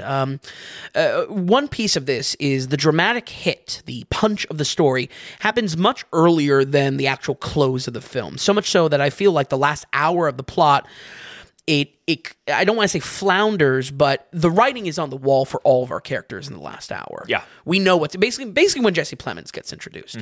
I feel structuring in that way, again, I wasn't upset with the time. In a lesser film, I think I would definitely critique that of just saying that's wasted time and make the punch hit harder. For me, it really only affected Leo's character. At no point did I expect a bow tie ending, and nor did I want that. But the very nature of the story is so messy and so intentionally a little unsatisfying in its truth that I feel like, man, I wanted just a little bit something more concrete around Ernest's relationship with Molly, especially with the movie. Again, you can see this movie in a lot of different ways. The mover of the plot is the romance and is Leo's ambitions. So to feel that structure over 3.5 hours and feel that romance with Molly, I was just looking for more closure with Leo's character. You feel me there? I agree, and it could have been a 5-minute scene, not even. It could have been a little bit something, and at the same time, it really comes down to that last interaction too. But at the same time, it was so purposeful. Yeah, because it wasn't everything you said that the movie is about. However, really, when it comes down to it, it is about the Osage people at this very specific time. Yeah, and it's about telling this story of this period. Yeah, and we just used our host to tell that story was Leo. You know what I mean? And kind of just a swiping him aside, and for the finishing of the story, which I do love. You know, the last 5 minutes I really liked, and the way absolutely, they really bring it to a close. Absolutely. Especially that kind of break in reality that comes with it. Yeah. So it felt very intentional, but dissatisfying. But I walked away saying, like, wow, that was such an incredible telling of a true event that actually happened in history. But it's tough to walk away and say, unbelievable Leo performance. Because it's not the purpose. It's not the purpose, even though that's what it's about mostly. And even though it's top build characters and whatnot, there's a conflict there, I feel. But yeah, that's really my main gripe with it. And again, how that affects structure, how that affects the last hour specifically, how it affects the role of Ernest. Not really connected to the performances, though. No, for sure. And it's hard. I was trying not to go back and be like, oh, what would I do different? Because it's so easy to, you know, I don't even know what's backseat direct. Armchair direct. Right, armchair direct. But it's, you know, it probably could have done it a little bit different, especially in that last hour, because that's almost should be Leo at the highlight, the unraveling of Leo and trying to. That's when we need the scream. Trying to maintain and control. It's you know, falls flat a little bit, I would say. Yeah. You know, I don't want to keep on making excuses and be like, well, maybe that, but it did. That's what's felt. And that was kind of my really only like as far as major critique. I feel like that's where I kind of landed with it. And again, a little bit of a bias, a little bit of a hatchet I need to bury with Leo. So just to be honest, like I said, folks, this is a very strong entry for this year, and a year that already has some heavy hitters. I'm actually very excited come Tom Daly's time. Very excited just to kind of look back on this year, because even if something's not super strong, I feel like there's been a lot of iconic movies, a lot of movies that just kind of bring it home for their creators, and Killers of the Flower Moon kind of hits on so many levels. Trust me, this is not blind praise either for a veteran director making a big movie. I fully went in expecting to have a lot of problems with this connected to the runtime, and was really left wanting to see more. The big question here is, how much is it really worth your time with that runtime? I think for me, it was very much worth it. I'm honestly excited to hear from just different perspectives on this, because while I feel like we've done a good job, Tom, as giving a balanced opinion, it's I don't know, I feel like there is some blind praise around this movie. Not saying that it needs hate in any way, but I feel like people are just kind of plugging in and saying, "Oh, it's Marty, it's good," you know. Yeah, the only real hate it's getting is the runtime. Yeah, you know. Yeah, but I feel like what Marty has been able to do here with the Osage Nation, with this very unique setting of 1920s, not really industrial, but still West, and not only that, of course, a true story that doesn't throw it in your face and deserves to be told. I feel like what Marty has done, this high praise, comes close to a Goodfellas in the sense that Marty was able to put a spotlight on the mafia culture of America and Italian Americans. And in a similar way, he's been able to spotlight something that probably a vast majority of people watching this film do not have experience with, do not have a background with, and is able to do justice by it, to place us front and center to what we need to know about this time, this period, and these people as well. With that said, we're going to go ahead and give Killers of the Flower Moon an 85. It makes it. It makes it. Whoa! Yeah, it makes it. Big boy alert, then. 85%. Wow, I think. You didn't see it twice, did you? No. Yeah, I'm already breaking my rule with that. 85%. Well, since it's two movies in one, I'll count it as I'll count it as twice. Wow. Okay. Yeah, I think again, where I stuck with it is that. Do I even have a passing interest in the Osage Nation or anything like that? No, but this movie made me care in the way that I think a Goodfellas makes you care about Italian American mafia type of experience. It's a spotlight and doing it justice to the highest degree. Okay. So I feel as though everything that you just spoke about too, the tone of the film, the heart and the consideration, it's all there. It's all complete. It's really felt. and it feels like an important film.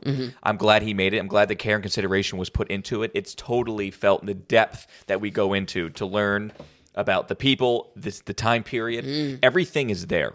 Much like how I said our two main characters are on rails and have to act in a certain way because they need to be this character. Sure. The film can only go too far, and the film needs to be a certain way. In some ways, I feel like it could have been better with the music and some other things, or ending the film, things like that. Yeah.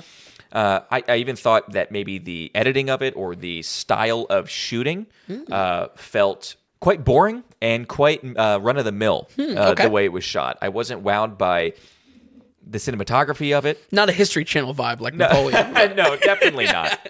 I felt it to be very tame in a certain way. Yeah. And in a big movie like this, telling such a, obviously made to bring such this big story to people's attention for the very first times. I didn't know about it. You didn't know about it. Exactly. I was expecting more in the way that it was actually done and produced. Okay. The sets, the cast, everything. We didn't mention Lily Gladstone too much. Phenomenal. Yeah, great. Phenomenal. I thought she was awesome. I can't wait to see her in more Sure, stuff. yeah. I really hope she gets more phone calls now and gets more roles. Yeah. I don't know. Ray Romano did not get the phone calls after Irishman, which I was hoping for because I loved him in Irishman. But anyway, I really hope that she's nominated. I hope that she wins for supporting actress. Yep. And if she doesn't win, I hope she's at least nominated because I thought Lily Gladstone was phenomenal. Absolutely. And a character very much on rails, had to be a certain stoic type of way, but crushed it. Like her, I'm watching her and be like, she's doing such a good job right now in this. So walking away from it, though, it was such a beautiful, it was great. And yet, coming away from the film, talking about Andrew in the car, I don't know if I was talking to you about it as well. I couldn't stop. I realized I was talking so much about Marty's next film and how I can't wait for that film to come. Oh, okay. And in much way, I feel like this is a stepping stone because in my heart, I'm still waiting for a Marty movie to wow me. Okay. And to go back 30 years and to reinvent himself a little bit. Interesting. For that reason, I absolutely love this film. I want people to see it and to experience it. I think it's important. This gets 2 shoes polished, no laces. No. I'm a bit confused on where that even lands. I think we're lost in the sauce a little bit. I like the polish. The polish indicates what? It's okay. No, so it gets 2 shoes and no laces. Yes. But it gets a very good 2 shoes. It's some shiny shoes. But yeah. Lace polish, it gives it that half star. So if 2 shoes is 3 stars, it would be, I guess, 3.5 stars. Here's a question, because I actually forgot that you really liked Irishman. Do you think Irishman is better? Ooh, put him on the spot. I don't want to answer that question right now. I'm going to plead the fifth. I'm going to plead the fifth. Yeah. I'll tell you what, I was really going back and forth thinking about it a lot. First thing I basically asked Andrea in the car ride home was, okay, this or Oppenheimer, which one is better? Right. She liked this better. Okay. And originally I went Oppenheimer. And I honestly am waffling, but because now. Yeah. Okay, interesting. I mean, as internet-y that is, it really is the arms race. Yeah. I mean, which one comes out on top? And to be fair, I mean, you gave Oppenheimer an 84, you gave this an 85. So there's your answer. No, true. I even forgot where I put Oppenheimer. I was trying to stay away from that. Marty has been on press, and he's like, one thing that he's been saying when going to like film festivals and whatnot is that it's all about just experiencing film. It's not which one's better in the box office and whatnot. But at the same time, yeah, I mean, it is kind of. It is. I kind of like that, though. I agree with them. And to be honest, I don't know why. People were talking about this was going to be it. This was going to do it. Like, this was going to be Marty's big box office success. I saw a couple reports of that. I wasn't seeing it at all. For the big thing, it's 3.5 hours. Yeah. It doesn't have the slots. Right. 1, you have less run times. Yeah. But 2, you have less people wanting to go to the film. Yeah. Sitting there for 4 hours, knowing it's going to be on Apple TV Plus very soon. Fantastic point. I feel like the Apple branding to this expects a streaming element. It's like, why do I have to sit through this? I can pause it then if I need to go to, you know what I mean? Yeah. And even though I only gave this film 2 shoes, I still really want people to go see it and see it in theaters. Sure, absolutely. Real quick theater note too, since we're already running way too long. Oh yeah, I got other theater notes. I went to an independent theater, but like a great one. Oh really? It was fantastic. The sound was better than what I'm used to. The seats were very good. Wasn't the Dolby cinema, Wasn't IMAX, but a very good. You saved that for film. Taylor Swift, right? Oh, speaking of soundtrack, Taylor Swift was playing right next door to us, and there's You something heard it! Oh, the last hour of the film talking about bad blood. You know what I mean? I mean, it was literally like it was so loud at one point. It just was kind of quite funny. Everyone was well behaved in my theater. Seems like the only people that needed to go to the bathroom were in my aisle, but that's fine. And then I had this older couple next to me that was so ridiculous that I at first I was very angry, and there was going to be murder in our theater, but it just turned into be very funny because clueless, like something was obviously going to happen on screen, and then something happened to be like, oh my, talking to her husband, oh my god. You know, Jesse Plemons shows up, and she's literally very loudly talking to her husband. They should be looking for the uncle. Damn, why are they wasting time with him? They should be looking for the uncle. And then literally said, like, full commentary. 2 hours in the film. I didn't think he was going to be the bad guy. I mean, it was very cute and like so innocent, but annoying, and constant. Every single time there was a death. Oh my god! There's a lot. Oh my god! That's so funny. So, anyway, theater experience. How about you? Theater experience was good. Really, more so. I had some notes on another film that I dropped from this week. Watched it full. Are we wrapping up? Okay, wrapping up. We're done with the... Any other comments, Vince? We're going to roll credits. Yeah. So, yeah, I was... I was traveling this week. I needed my valuable time to watch a movie, but there was a movie that I just couldn't stomach. 2014's While We're Young. It's Adam Driver. It's Ben Stiller. It's Noah Baumbach directing and writing. I was like, oh, yeah, this is perfect. I'll put it next to Past Lives. Yeah. Right. My God. Wow, did I hate this movie. Are you serious? What was it called? What was it called again? While We're Young. It's like Ben Stiller is like a wannabe hipster in Brooklyn, and Adam Driver like gaslights him into getting a movie made. It is the most nauseating script I've ever... Oh my God. Okay, so you're not a Noah Baumbach fan. I think so. I think... Because you didn't like White Noise. I like White Noise. Exactly. I think Marriage Story is the outlier for me. I think Marriage Story just... It peaks, and then that's my little time with Noah Baumbach, and that's it. And I will note, Greta Gerwig was not writing this because they were Yes. Did she help with Marriage Story? I don't know off the top of my head. Okay, because I believe she helped with White Noise. Yeah, they worked on White Noise together, right, and acting in it as well. Right, and then of course she wrote He didn't help with Barbie. She did Barbie. I think so. Okay. But wow, this While We're Young. Oh my God, it was like it was the most has been. Wanna recapture the youth. Wanna be hipster. Oh my God, Brooklyn. Wow. Oh my God! And Adam Driver too. Yeah, I know. And then I put it on. I was like, oh, that's great. No, I straight up dropped it. You canceled the film. I canceled it. I deleted the notes. I said nope. I would just be shitting on it too much. Wow. It was just I just couldn't stomach it. Well, where's Naomi Watts been? Okay, all right. So, all right. So that's shocking, Vin. Actually, okay, yeah. Vin. Thank you. So, anything else or no? I rewatched John Wick 4. That was pretty good. You watch all these long movies. You got no time. No, John Wick was skipping around. I skipped to only the action scenes. People go back and listen to our John Wick episode. Yeah. Okay, Vin, thank you so much for stopping by here, watching all these films, even though you were traveling. You know, folks, I just want to say again, we're totally producer supported here. Again, you know, and if you're getting value from this or enjoying this at all, if you could just... donate whatever amount that you're getting from this. Sure. So dailyratings.com and the donations tab. You know, Vin and I collectively weren't even in this state for like 20 days this month. Yeah, but we tried very hard to make sure content was out to you. So we're definitely making an effort here to constantly keep on bringing something to you. Vin's still rocking the socials and everything if you want to check us out there. Just updated the website, so that's looking much more fresh because, you know, just trying to keep up with it. Very, very tough month to get stuff done. So we hope you enjoyed this month. And like I said, if you're getting any value from it, if you could go to thedailyratings.com and just send something our way, become a producer also. So Vin, thank you so much for watching all these films. This was a blast. Folks at home, really was. We'll run it down one more time. We have Pineapple Express with a 66%, Past Lives with a 73%, Pain Hustlers with a 37, Five Nights at Freddy's with a 50, and Killers of the Flower Moon with the 2 shoes with some polish, and of course, a Big Boy Alert with an 85%. Folks, thank you so much for listening, and we will see you next week on the Daily Ratings Podcast.